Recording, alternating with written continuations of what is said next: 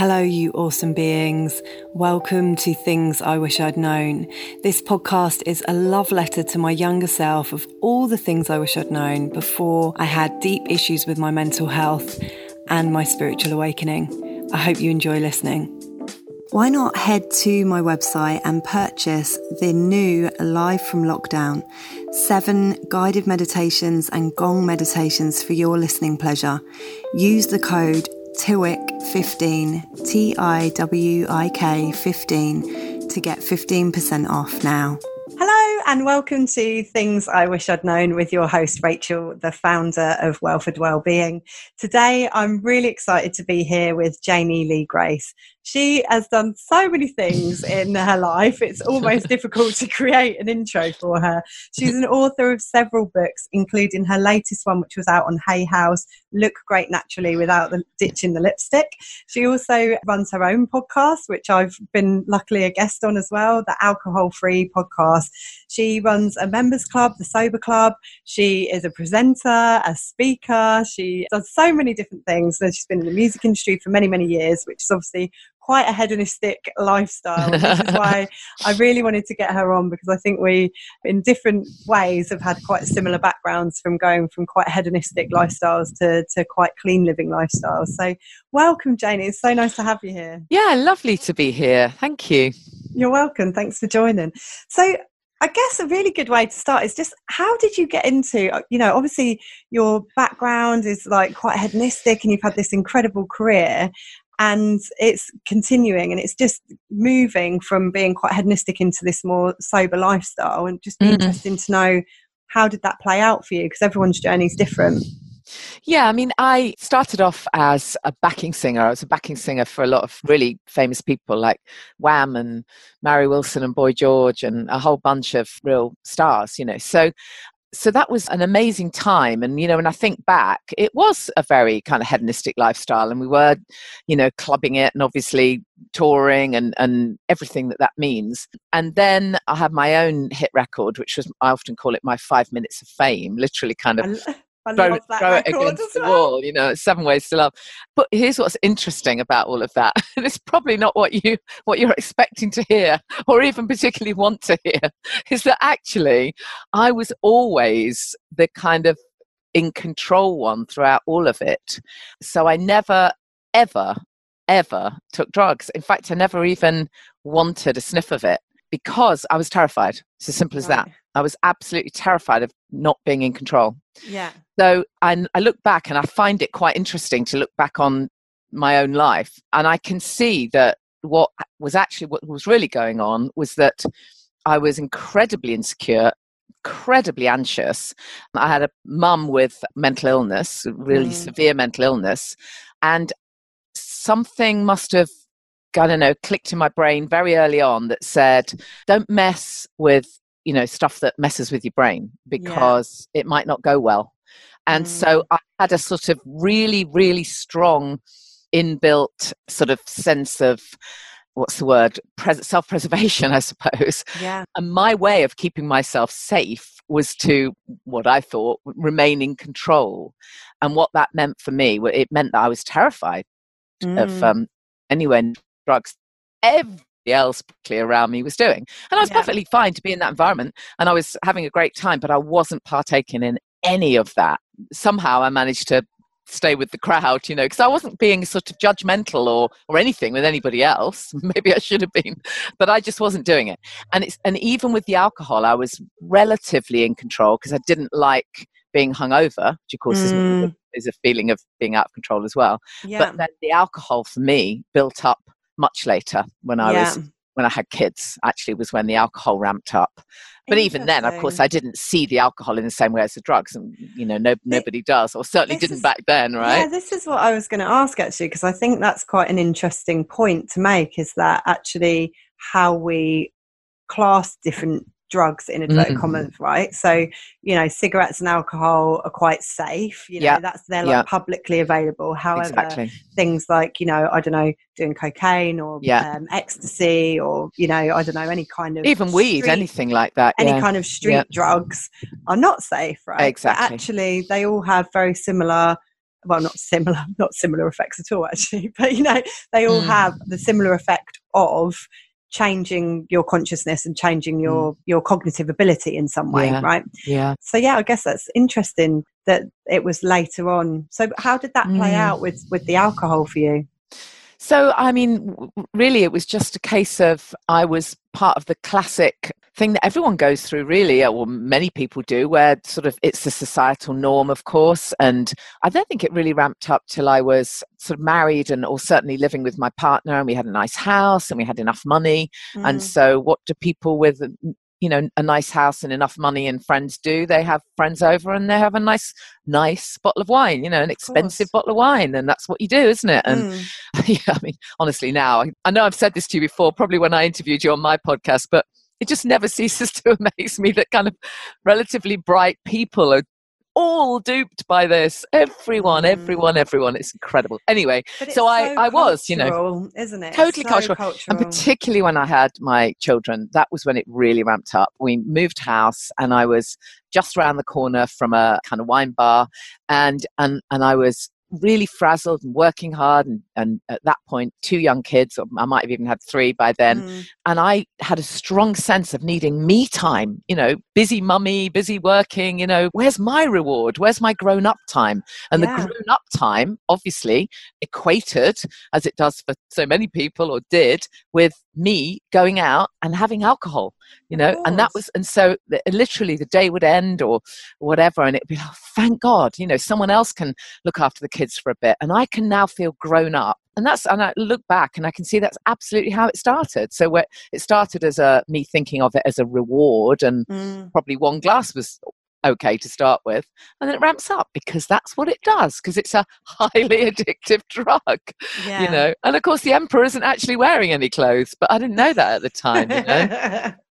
I like that analogy. It's true. I think it's interesting when you kind of see that the naked emperor, as you like, that this whole cultural thing that had been laid out. I remember being really shocked because alcohol to me was never really even an issue. I just gave up because, I had mental health problems, and I knew that alcohol was a depressant. So if you're trying to heal depression, probably a good thing to do is cut it out for a bit, and that's kind of how my journey started. But then what I wasn't expecting was this whole thing of, oh, hang on a second, alcohol's advertised everywhere. Yeah. And I'm being made to feel like I shouldn't go out anymore because I don't drink, when actually I can quite happily sit in the pub or go to a nightclub, and I was still going to parties and dancing all night and doing all the stuff that I used to do when I was drunk, but just doing it not drunk. And people were asking me, things like, isn't that a bit weird?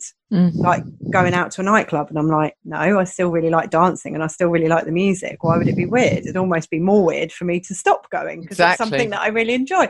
And I just started seeing all these layers of how we're taught of what's acceptable and what's not acceptable. And I think that's really interesting what you said about it being a reward, about it being adult.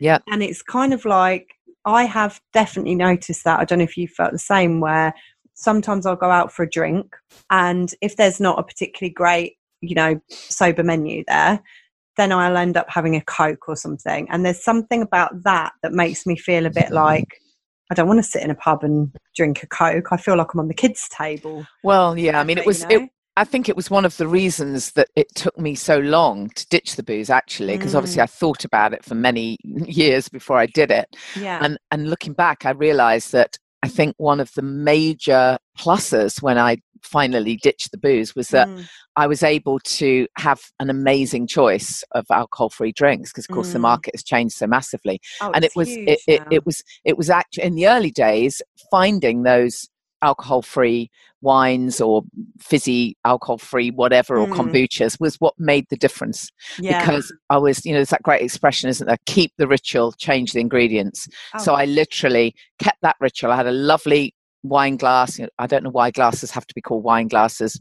How can the receptacle be named by what goes in it? Drives me mad. But anyway, we know what we mean. So I had a lovely wine glass with some chilled whatever it was. And okay, it didn't taste the same, but I told myself, okay, I'm keeping the ritual. And that was actually really important. I couldn't have done it if I'd been just trying to have a warm orange juice or a Coke, which I hate. So it actually, the alcohol-free drinks market is really, I'm really very grateful that changed at that time.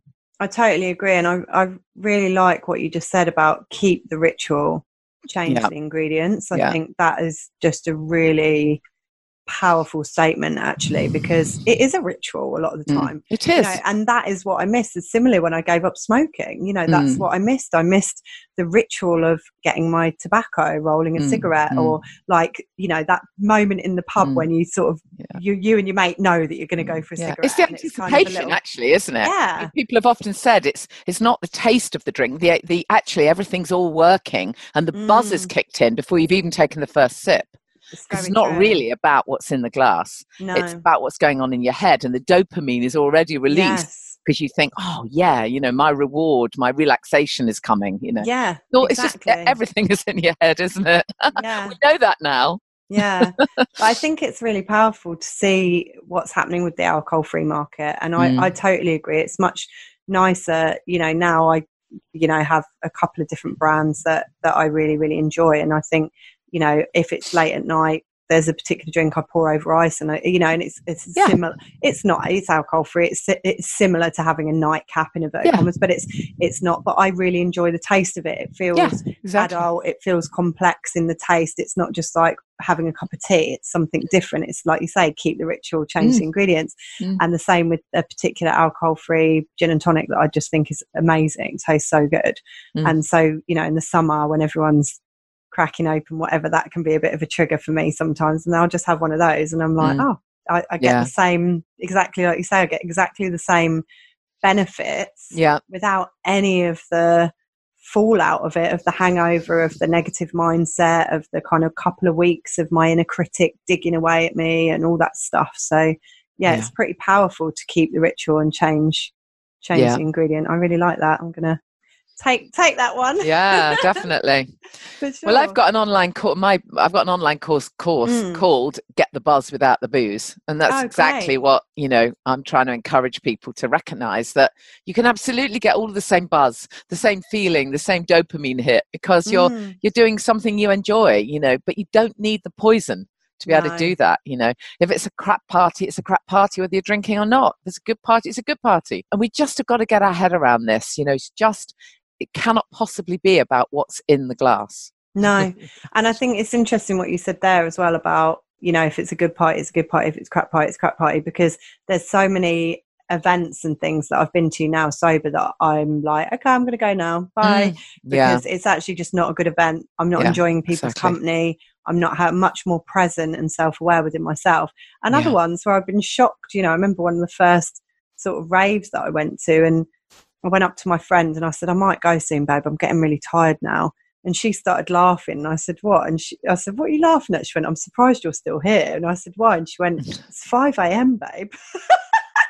And I thought I was going to be home by midnight, 1 a.m. I thought I'll stay for a set, and then, I want to support her, and then I'll hot foot it out of here. But the music was so good.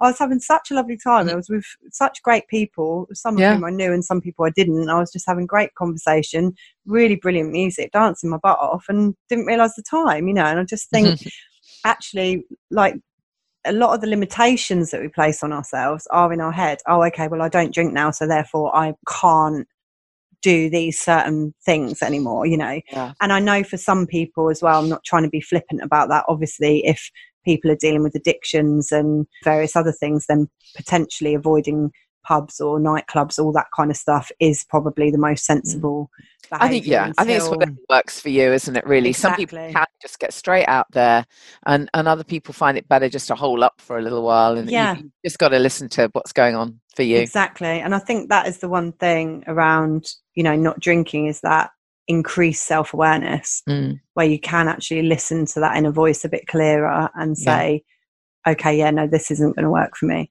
And to be able to have that choice, because like sometimes I am happy just to go out and dance all night, and other times I want Netflix and chill, thanks very much. I don't actually want to go anywhere.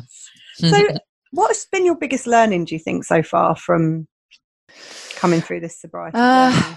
Well, I mean, there's been so many things really, but I suppose the biggest thing for me really has been recognizing the link between alcohol and anxiety. I really had no idea. I mean, you said you knew that alcohol was a depressant, so you chose to stop. I mean, I can honestly say that I didn't. I didn't know that. How bizarre! I'd never made that connection. Because you hear that. We kind of think, oh, we want to celebrate. Great, let's have alcohol. Oh, so it is allegedly both helps you to celebrate and, yeah, exactly, celebrations and commiserations. I mean, ridiculous. And I hadn't made the connection. And looking back, if we'd had a conversation about our personalities or whatever, I don't think I would have said that I was a particularly anxious person, actually. And so it wasn't until I wasn't anymore that I realized, oh my God, the difference is just incredible. It took a while, and it was really rough to start with. I was, emotionally raw, absolutely raw and chaotic, and everything was weird, totally weird. And then when I kind of came through it, I suddenly had these kind of feelings of, I've heard somebody else describe it. I can't remember who it was, but I'm going to steal the line. It was one of the fabulous authors. It might have been Catherine Gray, but anyway, somebody said, and it totally describes me. They said, it took ages, but then I woke up one morning and I couldn't decipher what the feeling was. Like, what is this that I'm feeling? There's something going on. What is it? And then I suddenly thought, okay, this is contentment. That's what contentment is. And I don't think I'd ever had it before. Well, certainly not since I was a kid, probably. Yeah. Really, really bizarre. So it's not until I had released that anxiety that I even realized how anxious I've been. And of course, since then, obviously, I've done lots of research and worked with lots of people, and I now can clearly see the link. I don't know why I couldn't before. I mean, the link is massive, and I can't understand why more isn't done on this. Why is it that people, with suffering from depression and anxiety, why isn't one of the first questions they're asked, how's your drinking? And actually, I think why? And unless you've got a health reason as to why you can't just stop, because obviously if you're further down the line, then just stopping can be very, very dangerous. However, for a majority of people, us included in that was never mentioned to me. Exactly. It was exactly. Here's some pharmaceuticals that you can take. Meditation wasn't mentioned, counselling, all that kind of stuff wasn't mentioned. I know that, to be fair, I did have to go back to the doctor, unfortunately, quite a few years after I'd had my breakdown, and the questions they asked and what the options that they offered were vastly different to the kind of 2-3 years before when I'd gone along, and it was like, here's your meds, off you go, good luck. Yeah. I mean, I'm obviously not trying to be flippant here and say that, that stop drinking, there's no more anxiety or mental illness. I'm not trying to say that, but I do think it exacerbates it massively. I agree. And the fact that it's not one of the first questions, and I don't mean a doctor saying, well, how much do you drink? Because then obviously you lie anyway and say, oh, not much. I don't mean that. I just mean there needs to be more awareness of this spectrum. I know we know that phrase is grey area drinking. I'm trained as a grey area drinking recovery coach. Something that's on my mind all the time is this spectrum of grey area drinking. And if more of the medical profession were aware of this spectrum, they could ask people some really important questions. Like the question I love is, instead of saying, well, how much am I drinking and should I stop drinking? Instead of asking those questions, ask yourself, could my life be better physically and emotionally without alcohol? It doesn't matter how much you're drinking. Actually, you might only be drinking at weekends. You might be drinking, I don't know, less than I was, more than I was. It doesn't matter. Would your life be better without it? Actually, somewhere deep down, if you know the answer is yes, that's when you need support. Not antidepressants, support. Maybe antidepressants, I don't know. But you have to look at the holistic picture, don't you? But the amount of people that I speak to who they're drinking too much, so maybe they're thinking about stopping, or they come across the work that I do, and then we might have a conversation, and I can't tell you how many cases we'll dig a bit deeper, and they'll say, well, I've had anxiety, or I've had some trauma, or I've had this, I've had that, I'm on antidepressants. And that's been for years. Years. And sometimes I'll say, have you ever wondered whether the alcohol is linked in any way, whether, quitting that might, and never considered it. Doctor never mentioned it, never thought about it. But why would you? And that's the thing, right? Why would you, unless you knew what we now know? Unless you know. I know. And that's the thing is, and again, this is, I think, one of the issues that I had was I didn't have problematic drinking, really. On reflection, I can look back and go, well, yeah, actually, I probably spent more days at work hungover than I probably should. And I probably did this, that, and the other. But I worked in sales and events. That's what everyone did. It was very normal. And it never meant I didn't go to work or that, high functioning. I was, exactly. But it was like, I wasn't waking up in the morning. And this is the thing I think around alcohol is people have this vision of what an alcoholic is or what problematic drinking is. And actually, that vision is usually a very minute percentage. Yeah, exactly. There's very few people are actually at rock bottom. Right. Most of us are on that spectrum. And if you're somewhere on that spectrum, but the medical profession generically see that as you're perfectly fine then. Yeah. And this is the problem. When I gave up properly for the, I sort of gave up because I wanted to get back to normal. That was my first rung of it. I was like 18 months. I didn't drink a thing because I wanted to get back to normal, which would include going out and getting pissed every weekend, right? That was normal for me. And then when I started drinking again, I realised that my habits completely changed because I started to notice the effect alcohol was having on me. Whereas before I'd been drinking, every weekend and sometimes in the week, a few glasses of wine here and there with friends, and then, maybe a night out on the weekend for, 20 odd years that I hadn't even ever considered what effect that was having on me because I didn't notice it because it was normal for me. So when I went back to it, I did start to notice quite a vast difference in how I felt after I would drink. And then what started to happen was I was almost like testing different things. Like, okay, well, let's just say I only drink on a Friday night and I only have 5 drinks or something or whatever, which might be a lot for some people, but wasn't a lot for me. That's okay. It's perfectly within the standard amounts, whatever. And then I still had the anxiety, I still had the depressive thoughts, I still had this thing. And eventually it got to the point where I was drinking, say, 1 glass of wine or in a week, and I was still having the same effect. Or I would just have a couple of glasses of wine a month and I would still have the same effect. And after a while you're like, hold on, why am I doing this again? It's not the volume. It's not the volume that you're having. It's not the amount necessarily. It's not the type, because I tried. Okay, well, prosecco and tequila are supposed to be uppers. I'll just drink those and see if that works. And after a while, I was like, this just isn't working. And then I realised, similar to you, I didn't realise that there were big links between anxiety and alcohol. And actually, for me as well, that was a huge added benefit. Of not drinking, was that, wow, this really hadn't really calmed my anxiety a lot. So it's amazing.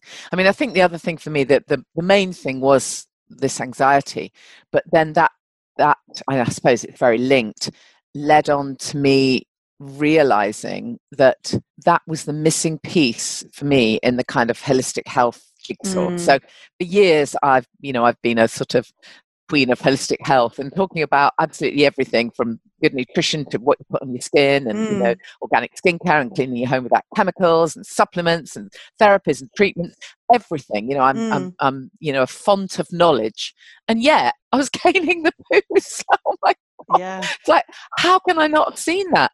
And I also did everything to do with linked spirituality as well. So I was constantly talking about the importance of mindset and mindfulness and meditation and spirituality. And yet, if you'd asked me, can you take time for meditation or self-love? I'd say, oh, it's ridiculous. It doesn't work for me.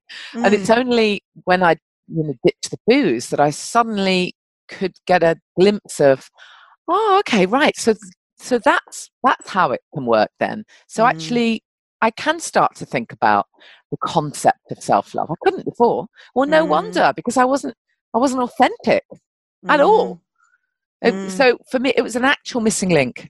It's so fascinating. And as time goes on, I see more and more of that, actually. I see lots of enlightened people who are healthy and spiritual and all of that stuff, but they're still caning the booze.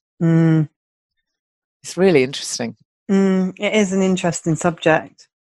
Has it always been easy for you in terms of the sobriety? What was the journey like for you? Was it quite simple? Was it just a decision and you were like, that's it? Or was it a bit more complicated and up and down? It was, I mean, I took years to actually make it happen properly. I was a classic grey area drinker in the sense that I'd stopped drinking lots of times before. Once for about 9 or 10 months. And then obviously I've had 4 kids, so I didn't drink in pregnancy. I remember thinking at the time, oh, this is great not drinking. But of course I went straight back to it. Like, so does everyone. That. I know. But just because, sort of society, so of course you toast the baby with champagne. What the hell? But anyway, so I was kind of classic grey area drinking that I'd stopped lots of times. But the difference this time when I finally stopped for good was that I caught sight, I always use this expression on the podcast, I caught sight of a better life without, and I'd never caught sight of that before. Before it was always, okay, I'm not drinking because I really need to lose weight, or I need a detox, or I'm pregnant, or I need to do this for a challenge. And it was always that sense of deprivation. Yeah. And what I'm missing out on, and quitting, those words quitting. And you'll notice I'd never use that. I never used the phrase give up ever, because I didn't give up anything. So I now say I ditched the booze. And the reason it stuck is because I caught sight of something better.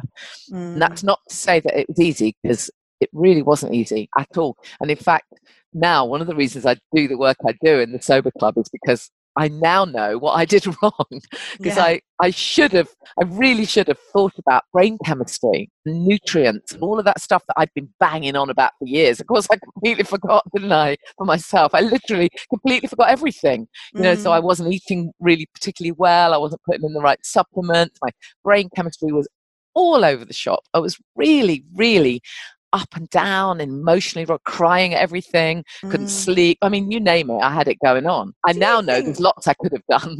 Do you think, though, as well, because it'd be interesting to get your input on this, around the first time I gave up drinking, around 3 months in, maybe 4, it was somewhere around there, between 3 and 4 months, I totally emotionally lost my shit. And the second time, even though I wasn't drinking a lot during that period, to be fair, that I sort of decided, right, that's it, I'm not going to drink anymore. A similar thing happened, not to the extent it happened the first time. And loads of my friends and loads of people that I've spoke to who are in sobriety for whatever reason have all had a really similar thing around 3 or 4 months in. Their emotional life just goes haywire and crazy. It sounds like that was your experience as well. It was. I mean, I had a good many months that were very up and down.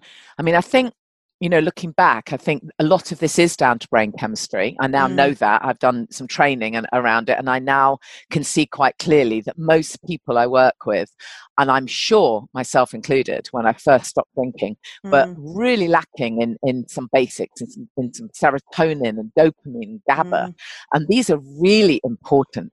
Most people don't eat enough. It sounds really obvious, but you're ditching the booze, so you're thinking to yourself, well, I'm going to lose some weight, and so I mustn't have a cream cake or whatever it might be. And I'm not saying you should, but the fact of the matter is, what you should be focusing on is nourishing and nurturing yourself with really good nutrition, and putting back good nutrition so that you can replace that serotonin, that GABA, all the rest of it, through really good food and perhaps supplements. And of course you need fresh air, and you need the self-care and all of this stuff that I now know. I didn't do any of it. And yes, that emotional hit, if you like, that kind of dip, I think it can come in, it comes in at different stages, but sometimes for people, after the novelty has worn off, you can't, I've done my 30 days, isn't that great? Or it might be, I've done 3 months, and you get that kind of pink cloud of wow, I've got this.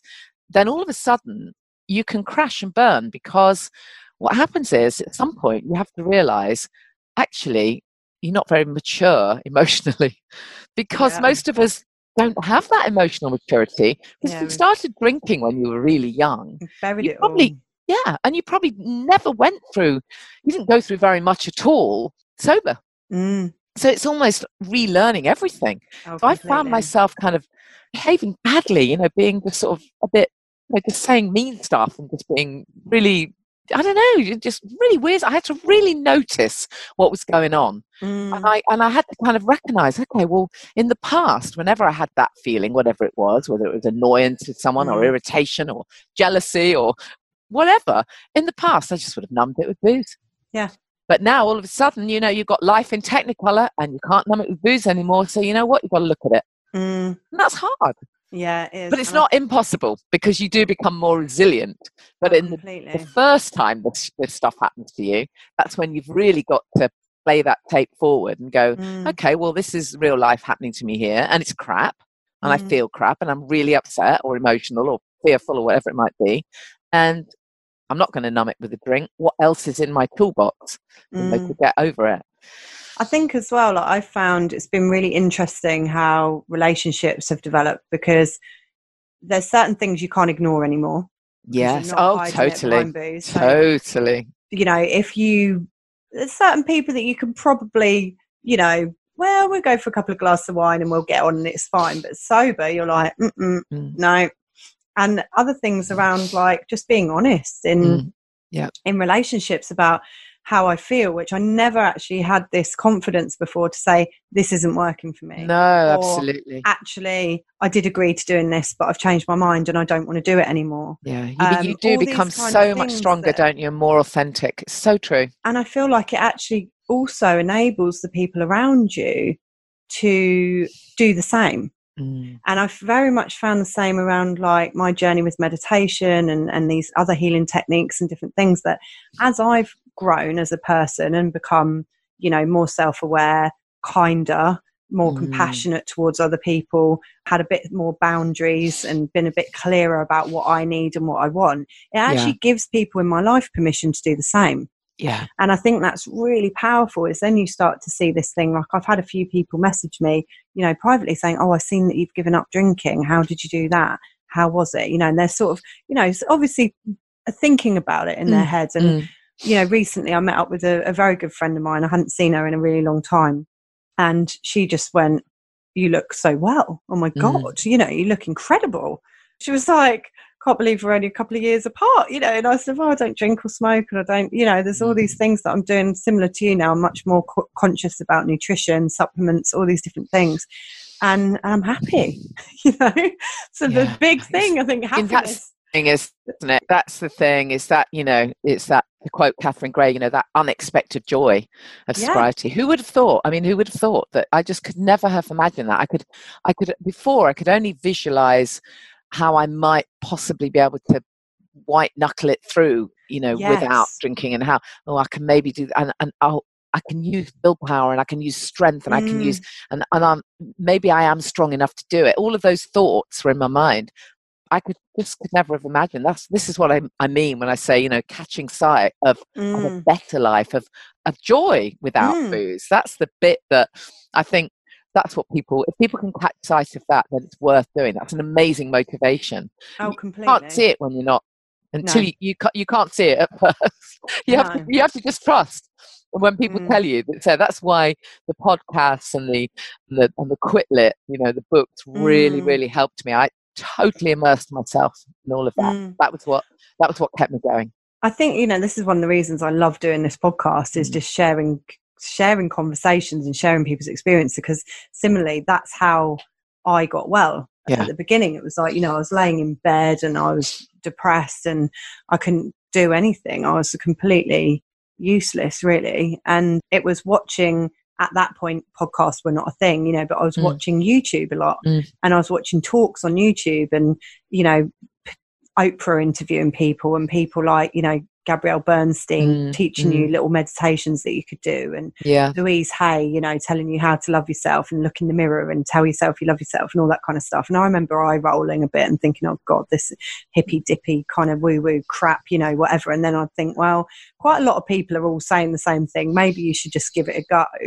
And then you start giving it a go, and you know, you might trip up a couple of times. It's like learning anything, isn't it? You kind of try it, you fall over, you get up again, and you dust yourself off and you try again. And then after a while, you're like, hang on a minute, I don't think I've ever been this happy or content or comfortable in my life. This is incredible. More people need to know about this. I know. That's exactly it. That's it. But then you just want to shout about it from the rooftops, you know. Yeah. So what advice would you give to your younger self? So if you could go back in time, young Jamie, what would you say to her? Never start drinking. Oh, God. You know, people say no regrets, don't they? Don't have any regrets. I mean, I do regret that I didn't stop earlier. I really do. I really, really do. But, you know, better late than never. But yeah, I would say to my younger self, you know, just have trust and do focus on you know, self-love and self-care, because it's so important. And I had years and years and years and years where I understood the concept of that, but I didn't think it applied to me. Quite bizarre, actually, when I look back, all the years I've interviewed all the Hay House authors, and I was, you know, I've been so steeped in that world, and yet somehow I thought it was perfectly fine, but it didn't apply to me. It only applied to everyone else, and I could share the benefits of this and talk about it, but it wasn't the same for me. Because what? I don't know. Do you know, it's interesting that you say that, because I was talking to somebody the other day, and I was, you know, I'm looking at a few new things that I might be doing with the business and various things. And as we were chatting, he was like, you know, what's your business and what do you actually do for people? And we were chatting about it and blah, blah, blah. And I was explaining, I help people with, you know, anxiety and I do this and I support people, and it's really about truthfulness and support and love and compassion. He's like, I don't think that's what you do. And I was like, oh, okay, what do you think I do? And he's like, I think it's your job to get people to be honest with themselves. And I was like, whoa. And it was this real, like, you know, when someone says something and it sort of like hits you in the face. And I think that's really similar to what you're saying. It's that whole thing of how these webs that we weave around ourselves just to keep ourselves safe as well. This isn't because anyone's bad or we're doing something wrong. It's like, we don't want to think about the horrible things that we think about ourselves, you know. And for me, for many years, I remember it's very clearly this literal moment of sitting in my parents' house and sitting up in bed one day and just suddenly going, oh my God, I really hate myself. And I had this like penny drop moment of realization that that's why I've got all these behaviors, because I really hate myself. And so I'm constantly digging myself out all the time. You know, I don't really go for the things that I want because I don't think that I deserve them. I don't really treat my body with respect. I don't care about the food that I put in it or how much I drink or how much sleep I get or anything like that, because I don't really care about the well-being of my own body or my own self. And actually, I think when you have that wake-up call, like you've just said, where you're like, I've just got to be kind of honest with myself and realize, well, actually, no, that isn't okay for all those people and not okay for me. It is for all of us. It's pretty mad awakening moment, isn't it? Of like, it really is. It really is amazing. The difference is amazing. Yeah, it's true. What do you wish you'd known about sobriety before you started this journey? Just that you really are not giving up anything at all, that you're only gaining. And the sooner you can get on that path, you know, the quicker you'll get off it. And also that you don't need to make it as hard for yourself as I made it. You know, that there are a few key things I really think. That number one, immerse yourself, get connected. You know, that's why I do things like the Sober Club and the podcast, because I think the more you can get connections with other people and be inspired, you know, by other people and held accountable is you know, the better it is. So that finding your tribe, I think, is absolutely critical in whatever way you do that. But also recognizing that you are in recovery. And what I mean by that is, if you'd had an injury, you know, or you'd had a serious illness, you would nurture yourself. You know, you would recognize, okay, I've got to stay in my PJs, I've got to get an early night, I've got to have a really great herbal tea, I've got to nourish myself with really good food, I need some supplements, I need some fresh air. That's what you do. Or you do that for a friend if they came to stay, wouldn't you? If they were in need, if they were not feeling well, you would nurture them. And yet we don't do that for ourselves usually. We battle on, we try and stop ourselves from having anything good because we want to lose weight or whatever hell is going on in our head, and we forget to nurture ourselves. And actually, I think that that's key.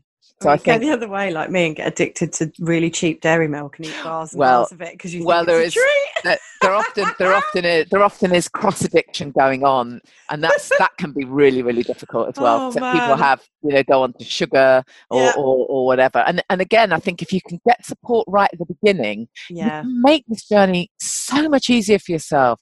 And it will still be tough, because anything worth doing, it's tough for a bit, but you can make it a lot easier than I did for me. I now know that, and I've supported lots of people through that, and it's amazing when you sort of see them, and then they'll put a message in my group, and they'll go, "Oh my God, it's like the sun's come out. Suddenly, I feel amazing." It's like, yes. It makes such a difference. They've kind of struggled through something. I remember we had one, to give an example, there was one woman who she was probably at that kind of 3-month kind of period that you were talking about, and she's really doing well and solid in her sobriety, as it were. And then she got to an airport, and there's that thing, isn't there, about traveling, that all of a sudden we all think, we lose track of time, don't we, if it's 7 a.m. or must have a drink from on a plane. That weird thing. And she got to the airport about to do a long haul flight, which she does lots of times, and suddenly it was this sort of craving that came from nowhere of, well, this is what I always do. I always have alcohol. That's what I do on a long haul flight. And it was almost like her kind of inner toddler was sort of saying, I want this, how dare you deprive me of what I need on this? And she just needed to actually talk to a few people, and lots of people said, right, go and do this, go and get a nice glass and have something else in it, and treat yourself to some really good chocolate, and just do a little mindfulness exercise, play the tape forward, how are you going to feel when you arrive? And she did all of that, and of course had an amazing flight, and said, oh my God, I wasn't even jet lagged, because what do you know? Actually, jet lag is not such a thing when you don't drink the whole way there. But it was so interesting, because it was like this little inner toddler popping up to say, I want this. And the fact of the matter is, she chose to have it, she can have it. There's that weird thing of, I want it, but I don't want it. Okay, well, let's have a look at that then. Do you actually really want it? No. Yeah. I've talked about this, actually. I don't think I've talked about it on the podcast, though, around reframing treats. Yes, because the things that we think are a treat are often actually not a treat at all. No, totally. So it's like, I'll have some cheap chocolate that's full of sugar and whatever. What a treat. Or a big fat cream cake. What a treat. Or I'll have... We never think of like, I'll go and get myself a nice back massage. That's a treat. It's like, that's quite expensive though, or whatever. Yeah. Or it's like, you'd go and spend like, I don't know, 25 quid potentially on a bottle of wine, or 30 quid on a bottle of vodka or whatever. Yeah. But you wouldn't necessarily spend £30 on a half an hour back massage. Yeah. I mean, go to a yoga class. Really, it's really important, I think, to reframe all of that. You're absolutely right. I mean, I always tell people to have, when this stop, is to get a glass jar or a vase and put physical cash in there that you'd spent on booze. And if you used to pay for it by credit card, go and draw it out. And actually go and draw it, at least for the first month, because it's fantastic watching that jar full of notes. Yeah. Oh my God. I would have literally pissed that money away on booze. And then I've got all this money, and people talk about saving money. You don't save money, but you reallocate it to something that's actually good for you. Book a retreat, or have amazing coffee, or have, beautiful organic skincare, or whatever it is for you. And it might be lots of things that don't even cost money. And if you don't need the money, give the money away. How much better is that than drinking it? Yeah, and maybe even donate it to somewhere. Exactly. On that same journey. Totally. It's a beautiful, beautiful idea. So, anything else that you wanted to add? Any tips you might have for people? Anything you wish I'd asked you that I haven't asked you? I think really, for me, the message is just for anyone who's kind of at the early stages or thinking about this, just do that thing that I talk about. Try and catch sight of a better life that you could not have imagined. And if you can just catch sight of that, it means immersing yourself in the inspiration. So, podcasts, Quit Lit, and get support, and just, just use that curious phrase, be curious. I also tell people to be self-care curious. That's my latest thing that I'm saying to people, because I recognize that, just like me, so many people who used to drink all the time really don't understand self-care. They don't do self-care. They talk about it, but don't actually do it. Don't really know what it means. Really don't. Just, as you say, they're so steeped in a treat being to open a bottle of wine. They haven't grasped what they really need. And it can be something really simple, and it doesn't have to cost anything at all. No. I think it's really interesting around that whole self-care thing as well, because I think Instagram and these various platforms have got quite a lot to answer for, in terms of a lot of the time it looks like, self-care and it's a turmeric latte and brand new clothes and this, that and the other. And actually sometimes self-care is just having a nice bath, or saying no. Exactly. That was just what I was just going to say. Equally going to therapy and facing your demons, working through trauma, like that is self-care, and it doesn't look pretty. And you can't Instagram. I mean, you could Instagram it if you wanted to, but most people probably wouldn't. And actually a lot of the work that goes on behind closed doors when you give up alcohol or anything, any coping mechanism that you've been using to manage your emotional self, right, and avoid those feelings of pain or despair or upset or whatever it is for you, when you give that up, sometimes it's not pretty. No, absolutely. That's so true. And I think that fear of that can be what stops a lot of people from even beginning, because they know deep down that they've got some massive stuff. They know why they're drinking, because deep down they know they've got some massive stuff that they need to keep numbing out and they don't want to look at. And so that can feel really hard, because you can kind of understand why someone with a lot of that going on would think that that's the only way. And all I can say is, and I've seen it many times now, is yes, there will come a time in the future when you're going to have to look at that, and it may not be fabulous, because these things aren't. But, and this is really important, you become so much more resilient, and you go into whatever it is you're dealing with from a different place, a place of hope, and potential, that you wouldn't have seen before. So it makes you so much stronger to be able to deal with it.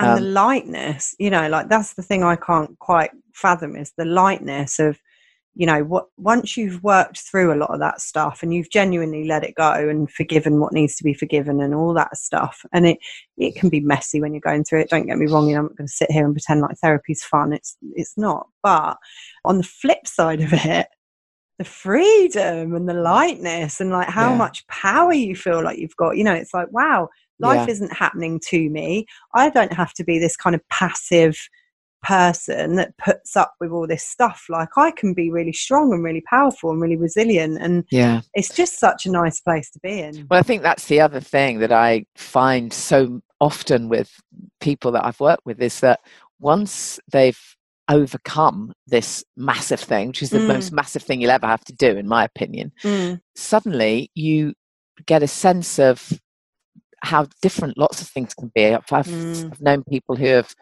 changed relationships, changed jobs, started a business, decided they want to travel, written a book. I mean, it's amazing. The world opens up. The potential is there. Yes. And there's that lovely phrase, isn't there? Alcohol steals your joy, and being sober can make you brave. And it really is that sense of bravery for what might be there for you next. How much I love that. How much time you have, I know. I mean, that's you really can write that book. Yeah, exactly. That's what I love focusing on in the Sober Club. We're much more about what's next. With a little bit of get the buzz without booze and how to stop, but it's really much more. I mean, I've got people in there who've been sober a few days, and people have been sober 4 or 5 years, and they're now going, okay, what's world's opening up for me? What's next? One woman is gone back to her painting and finding she's an incredible artist. And how amazing! Whatever age you are, it's beautiful, beautiful thing. It's really, really is incredible. Because when you think about it, I mean, God, it's just sitting boozing all the time. How much time does it waste, and money, and God, oh God, that's no regrets. No regrets. But I do have some.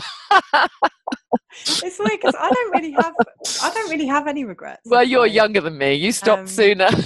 Yeah, maybe. But I think also it's like I learnt so much from those times and those interactions. And I think actually, I don't know what would have happened if I never drank. I can't really imagine my life without it. But, I think actually it is like a new chapter when you stop, and it is like this whole extra layer of something that opens up that you didn't see before. And I think the more people that can, even if you just have a break for a while and just to be able to see what that might look like. Totally. And then just reevaluate from there, it's like, I just think giving people that opportunity to, because I would never have even considered it as an option to stop drinking. It wasn't even it didn't even register on my radar at all. And even when I first stopped, it was only to get back to it. It wasn't stopping to stop, it was just like, oh, well, I'm just a bit unwell at the moment. I'll be back to normal soon. And I think actually we just need to reframe that whole thing of what's normal. Exactly. And, that maybe that it's actually normal to be sober. Yes, and exactly. Everything else is an addition. And that's okay, so it's been such a pleasure to have you on, Janie. Is there any other sort of final advice you'd want to give to anyone? I mean, I think that just back on this thing of immersing yourself in the inspiration, I think what's needed is this other phrase that I use a lot is emotions, not logic, inspire action. And what I mean by that is we do need to know the logic. But when I think back, I did know at some deep level that alcohol wasn't good for me. Of course, I saw the articles that said it's linked to 7 types of cancer and et cetera, et cetera. Of course, I saw all of that, but I didn't feel it emotionally. So what I now recommend is that people do some of that groundwork and they read some of the logical stuff. So pick up a copy of, William Porter's Alcohol Explained and Jason Vale, Kick the Drink Easily, and Professor David Nutt, Drink, and get yourself armed with some facts around. Then work on the inspiration at the emotional level. So read about other people who have been there, done it, got the t-shirt, gone through the journey, so that you've got the inspirational side of it. And I think when you can immerse yourself in both, then you get it. It's like the light comes on there and it's like, okay, so this is really bad for me, but how does it make me actually feel when I think about it? And that's when you can catch sight of, well, actually the idea of a life of absolute freedom, like I've just read that person's got, like I've just seen those two people talking about, they seem happy. Wow, I quite like the idea of that. So it's catching sight of that motivates you to get through the tough bit. I completely agree.